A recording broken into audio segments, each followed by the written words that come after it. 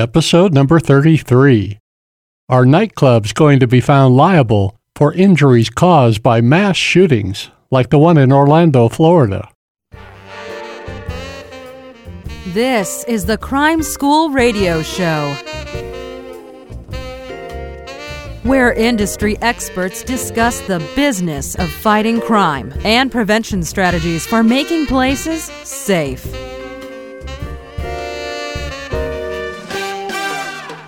Leading today's discussion is security expert Chris McGoey. Welcome to Crime School. It's only been a couple of weeks since that mass shooting at the Pulse nightclub in Orlando, Florida, where 49 people were killed and 53 wounded by a mass shooter bent on destruction and possibly jihad. You know, the official police and FBI investigation are not finished yet. Many of the victims are still recovering from their wounds, and the lives of many families torn apart by this tragedy is nowhere close to being healed. Yet I'm already starting to hear chatter about the possibility of lawsuits being filed by, I suppose, the victims and family members, against, I suppose, the nightclub, property owner, property manager, maybe even law enforcement and first responders. We'll have to wait and see. I could tell you the insurance industry is on full alert, anticipating these claims in the coming months. There's a civil case going on in Aurora, Colorado, as you recall, that involved James Holmes. That mass shooter killed 12 and wounded 70. In his criminal case, he was sentenced to 12 life sentences, plus 3,318 years. But in the civil case, the allegation against Cinemark Theaters was that they were negligent and either caused or contributed to this shooting and these injuries. Well, the jury in that case came back finding in favor of Cinemark, saying, no, they weren't at fault. James Holmes was solely at fault. So this falls in line with conversations I've had over the last week with large entities and risk managers concerned about, do we need to have a security plan now for mass shootings and have some response capability to potentially reduce our liability should these things occur? I also received a call a couple of days ago from Business Insurance Magazine, and they posed very similar questions to me. Their readers wanted to know, what can we expect going forward? How is our role as business operators operating large public venues likely to change in the future? So stay with me for a minute. Let me get Rob Lenahan on the line, and you can kind of listen in on our conversation about liability in the aftermath of a mass shooting incident.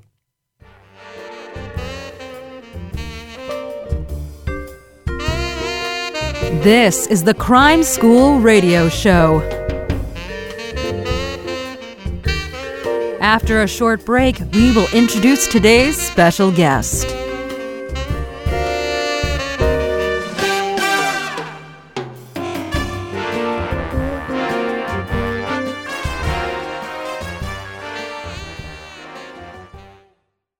You know, we work for an insurance magazine, so risk management is one of the issues we look at. We're also looking at liability issues. And I would be interested in your thoughts on what all this, the Orlando attacks, mean or may not mean going forward. And tell me again the name of the magazine. It's called Business Insurance, and it's part of Crane Communications. Okay, I got you. So you think your readers are concerned about liability or potential liability following the terrorist attack in Orlando, Florida? Yes, it's one of the things that we're looking at, yes. Well, liability means lots of things. I'm not a lawyer, so I'm not giving you a legal opinion, but I am a security expert, so I'll give you my opinion based on that and from having worked with many lawyers over 30 years. Liability is, without getting too technical, it's an allegation is all it is. It's a claim that you somehow fell below a standard of care, a reasonable standard of care, that you didn't operate the way a prudent, let's say a nightclub owner would operate, and that contributed or caused the incident. Well, the Orlando massacre is really the extreme. It's out there on the outer edge extreme of something that is not highly foreseeable, not even likely. If you look at all the nightclubs across the United States, you'd have to think back long and hard, trying to remember the last time someone burst in carrying an automatic weapon, an assault rifle, and just started killing people indiscriminately. Mm-hmm. So that's kind of the definition, or sort of flies in the face of the definition of being reasonable. That's not something we could reasonably foresee.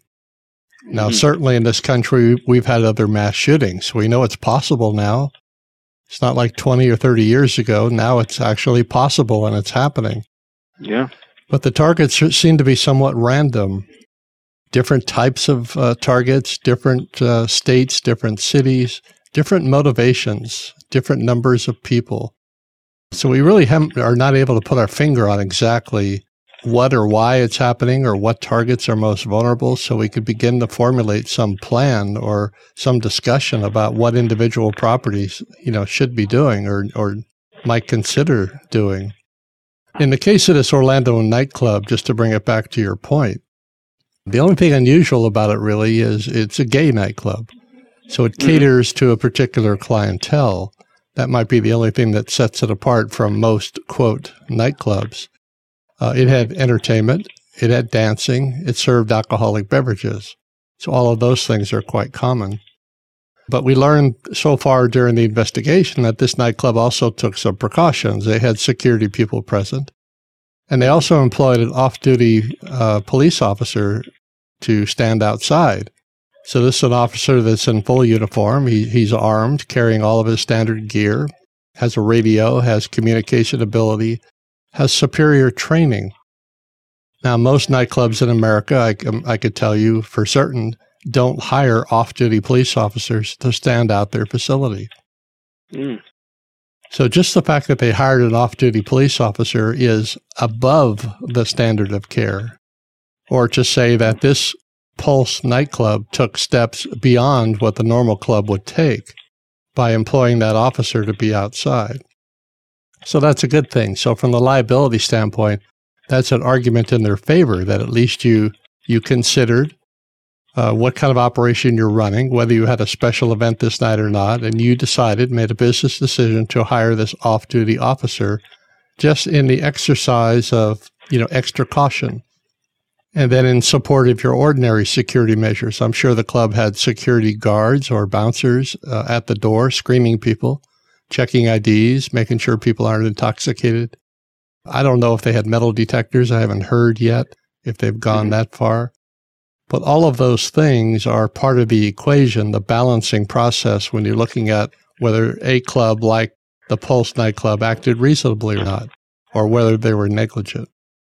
So if we take Orlando out of the equation, the Pulse nightclub in Orlando, that's an extreme rare circumstance, and we certainly hope it never happens again. But if we're speaking just in general terms, what nightclubs should be doing on a regular basis, well, they need to do some sort of an evaluation. You evaluate the risk. So you have to first kind of determine what's the nature of my club. If you're a club owner, you're the architect of your club. You decide what it's going to be. What are you going to offer? Are you offering live entertainment? Are you offering dancing? Do you have drink specials? Do you heavily market to any particular demographic? So all of those things make a difference on what kind of people are going to come to your club, what they're going to do when they get there, and how they're going to act. So that's all something that's all done by design. The other thing as part of the risk assessment is you want to check back on the history. What's happened here before? After operating under this format that you've set up, what kind of things have happened? Have you had prior fights?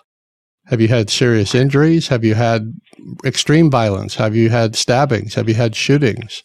Those kind of things. To kind of put it in perspective that hosting this type of venue with this kind of format, with this demographic, has caused these number and types of incidents. And that's where you kind of need a trained eye to see, well, is that reasonable or not? Is that something we can control? Now, sometimes or oftentimes they'll try to do that with in-house staff, security staff, bouncers, and they can have differing degrees of success. Some clubs that operate a sort of high-profile, more aggressive club can be controlled to a reasonable level if you have the proper security staff. that you hire the right people, that they have very good training, and they execute their duties following some well-articulated security plan. So if you did all those things under the same circumstances, should someone be injured and sue the nightclub, the same test would apply. The parties would have to look to see, were you operating in a reasonable manner, giving all these things that you did and taking into consideration the type of club you operated and its location. But the test is always, you're the architect. Did you design the nature of your business to be a reasonable one, not a volatile one? And did you do an evaluation or a risk assessment based on what's happened before at this club or maybe similar clubs in the area? And did you take reasonable steps in response? And then the third leg of the stool, as you're operating and you start having incidents, how did you respond to it? Did you do something to the nature of your business to dial down the intensity? Did you up the level of security on site? Did you increase the level of training? Did you send all your staff to a responsible service of alcohol training? Again, to kind of dial down the intensity of intoxicated persons. All of those things would be considered reasonable steps. But just operating a club, taking in the money, and doing nothing or doing very little, especially in light of ongoing violence, fights, and injuries, that would almost be the definition of some operator that might be deemed negligent. It's your negligent operation and management of this club that directly contributed to this person being injured. And that's what gives the entire industry a black eye. Those business operators that don't invest in the club really don't seem to care about the safety of their patrons. I speak with many club owners, not only club owners, but every business, and some just believe in their heart that it's not their job. They think it's law enforcement's job. They think that if someone is fighting, that's not my job. I'm not running a boxing facility. It's just not my job. So they feel they should just take it outside. And that's what they'll do. They'll train their bouncers to just drag these people outside and toss them outside. Let them duke it out of the street. They don't see it as their business, their responsibility. They feel that's what the police are for. You call the police and let them deal with it. But they're so off base and so wrong. Mm-hmm. And again, these are the type of businesses that get sued. And frankly, they need to be sued. They need to be either taken out of business or being hit hard with such financial sanctions that hopefully they'll get their act together. And it's also a message to other similar business operators to see that if I run a club in this manner, if I don't exercise due care, that I can be sued for thousands or millions, and it could drive me out of business. It could destroy all my financial assets. Going forward, do you see Orlando having impact on nightclubs and other, large venues where people will we be going through metal detectors everywhere we go now, or? It already has had an impact. Since Sunday, my phone's been ringing off the hook. Really? Asking, similar questions. There will be discussions everywhere. Every business will be talking about this. Any place open to the public is going to have discussions and even meetings. I'll be hired to attend some of those meetings for certain companies, just because, again, that's what I do. Mm-hmm. Trying to answer the questions. Can this happen here?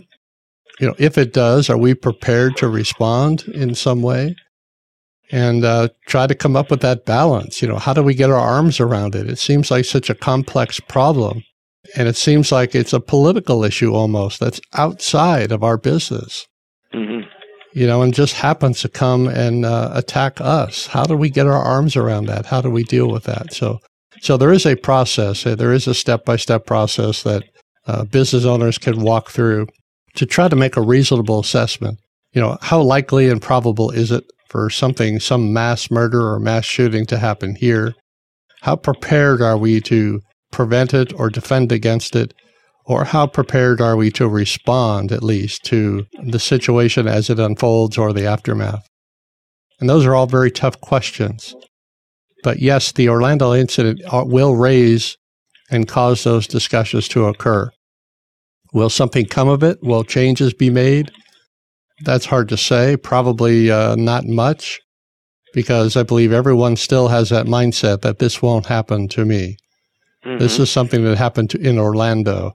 This is something that happened because it was a gay club. This is something that happens because of terroristic ideals, a ISIS-inspired, mentally deranged young man. And the odds of that happening to me are remote. So most will sadly do nothing or very little. Just looking at this, it seems to be like the lone wolf attacks seem to be the ones that are stepping up. Well, it's always been, if you look back over the years and all the mass shootings that we've had, the vast majority were lone males. Mm-hmm. There's been a couple with 2 people and one with a female recently in San Bernardino, but it's mostly that isolated, seemingly mentally ill person that has these issues. They just get focused on something that really bothers them, and they want to act out. There's definitely one connection I noticed, that most of these guys want notoriety. Yeah. They want, whatever their particular problem is, they want it highly publicized in the media. And unfortunately, many of these shooters are trying to break the old record. As in this case now, we have 49 dead, 53 wounded. That breaks the old record by far. It's almost like game theory, those that are into video games. You're always trying to beat the score of the last person. There might be some of that going on, that they just want to go out and break the record, and they're going to go down in flames in the process. But in their mentally deranged mind, to them, somehow that makes sense. I just don't know. They somehow rationalize or justify that, or try to promote whatever cause they're trying to promote, because the media does rush to the location. This incident happened. This incident happened Sunday about 2 a.m. And here it is now, Wednesday, and it's still on the 24-hour news cycle nonstop. So, mission accomplished if that was the goal, to get this thing highly publicized.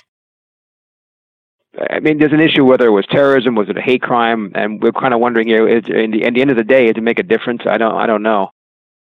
It doesn't make a difference to the venue, or it doesn't make a difference to the victims or to law enforcement who have to respond to it. It doesn't make a difference. It's still a mass shooter. The motivation is only helpful in trying to look back and see if we could get to the source of it and maybe try to fix that or cut off the head of that source. So whether it's terrorism, if we just solve the terrorism problem, in air quotes, right, will that prevent these things going forward? Anytime you have these shootings, there's advocacy steps up for gun control, right? There seems to be a common thread between the use of assault rifles and these type of mass shootings, just because of capacity. So there might be another rush towards trying to ban those weapons or control those weapons or limit sales or scrutinize sales. There's always rises up this watch list argument. In this case, this individual was on a watch list for a time. And should someone on the watch list be allowed to buy guns? We know in this case that this shooter went out and bought guns within a week or so prior to this incident. So had he been on the watch list, would that have prohibited him from buying this weapon? I don't know. There's going to be lots of different angles, lots of different talking heads out there talking about what we could have done or what we should have done. There's even some blaming the nightclub industry and the gay nightclub industry as being a magnet, a crime magnet, and possibly things that they could have done. Coming back full circle about liability, there will certainly be lawsuits filed over this case, regardless of what I've just said, just because of different things. And when everything kind of shakes down, we'll find out more details about what kind of history the club has actually had. Have they had prior violence in the past? I suspect there's some reason to have an off-duty armed police officer standing outside. So it's probably not crime-free. And the owners probably recognize that that a gay bar might be more volatile than a subdued place. So we don't know. So we'll see. But I'm certain that there will be litigation filed, and that's something we can expect. Mr. McGuire, I certainly appreciate your time on this. I do thank you for your thoughts.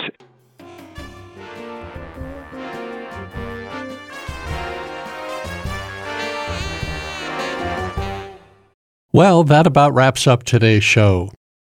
I I hope you found this episode interesting and will share it with your family, friends, and coworkers. It makes a great basis for conversation and discussion. You'd be surprised how many different opinions there are out there on this subject matter. We all have different perspectives, different points of view, based on our background, our education, our training, our life experience. So it's important to have these discussions. That's how we learn, right? That's how we grow. That's how we solve problems. So here at Crime School, we're going to continue to present a variety of educational topics, but we're going to keep our focus on the theme, making places safe for people and property.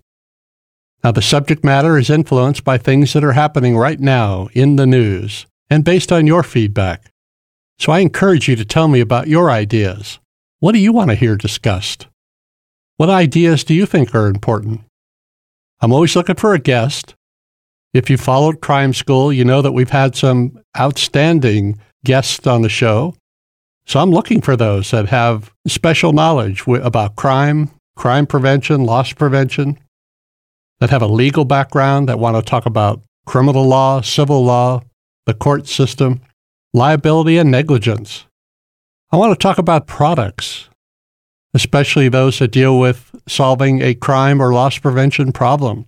Let's discuss it on the air. If you're a crime victim and you have a motivating story to tell or interesting outcome, I'd love to hear from you. Thank you for participating in Crime School and for doing your part in making places safe.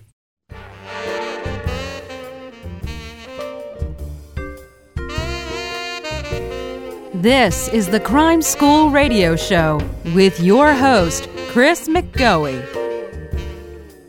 We invite you to comment on today's topic and join the Crime School community. For more information and show notes from this episode, please visit crimeschool.com.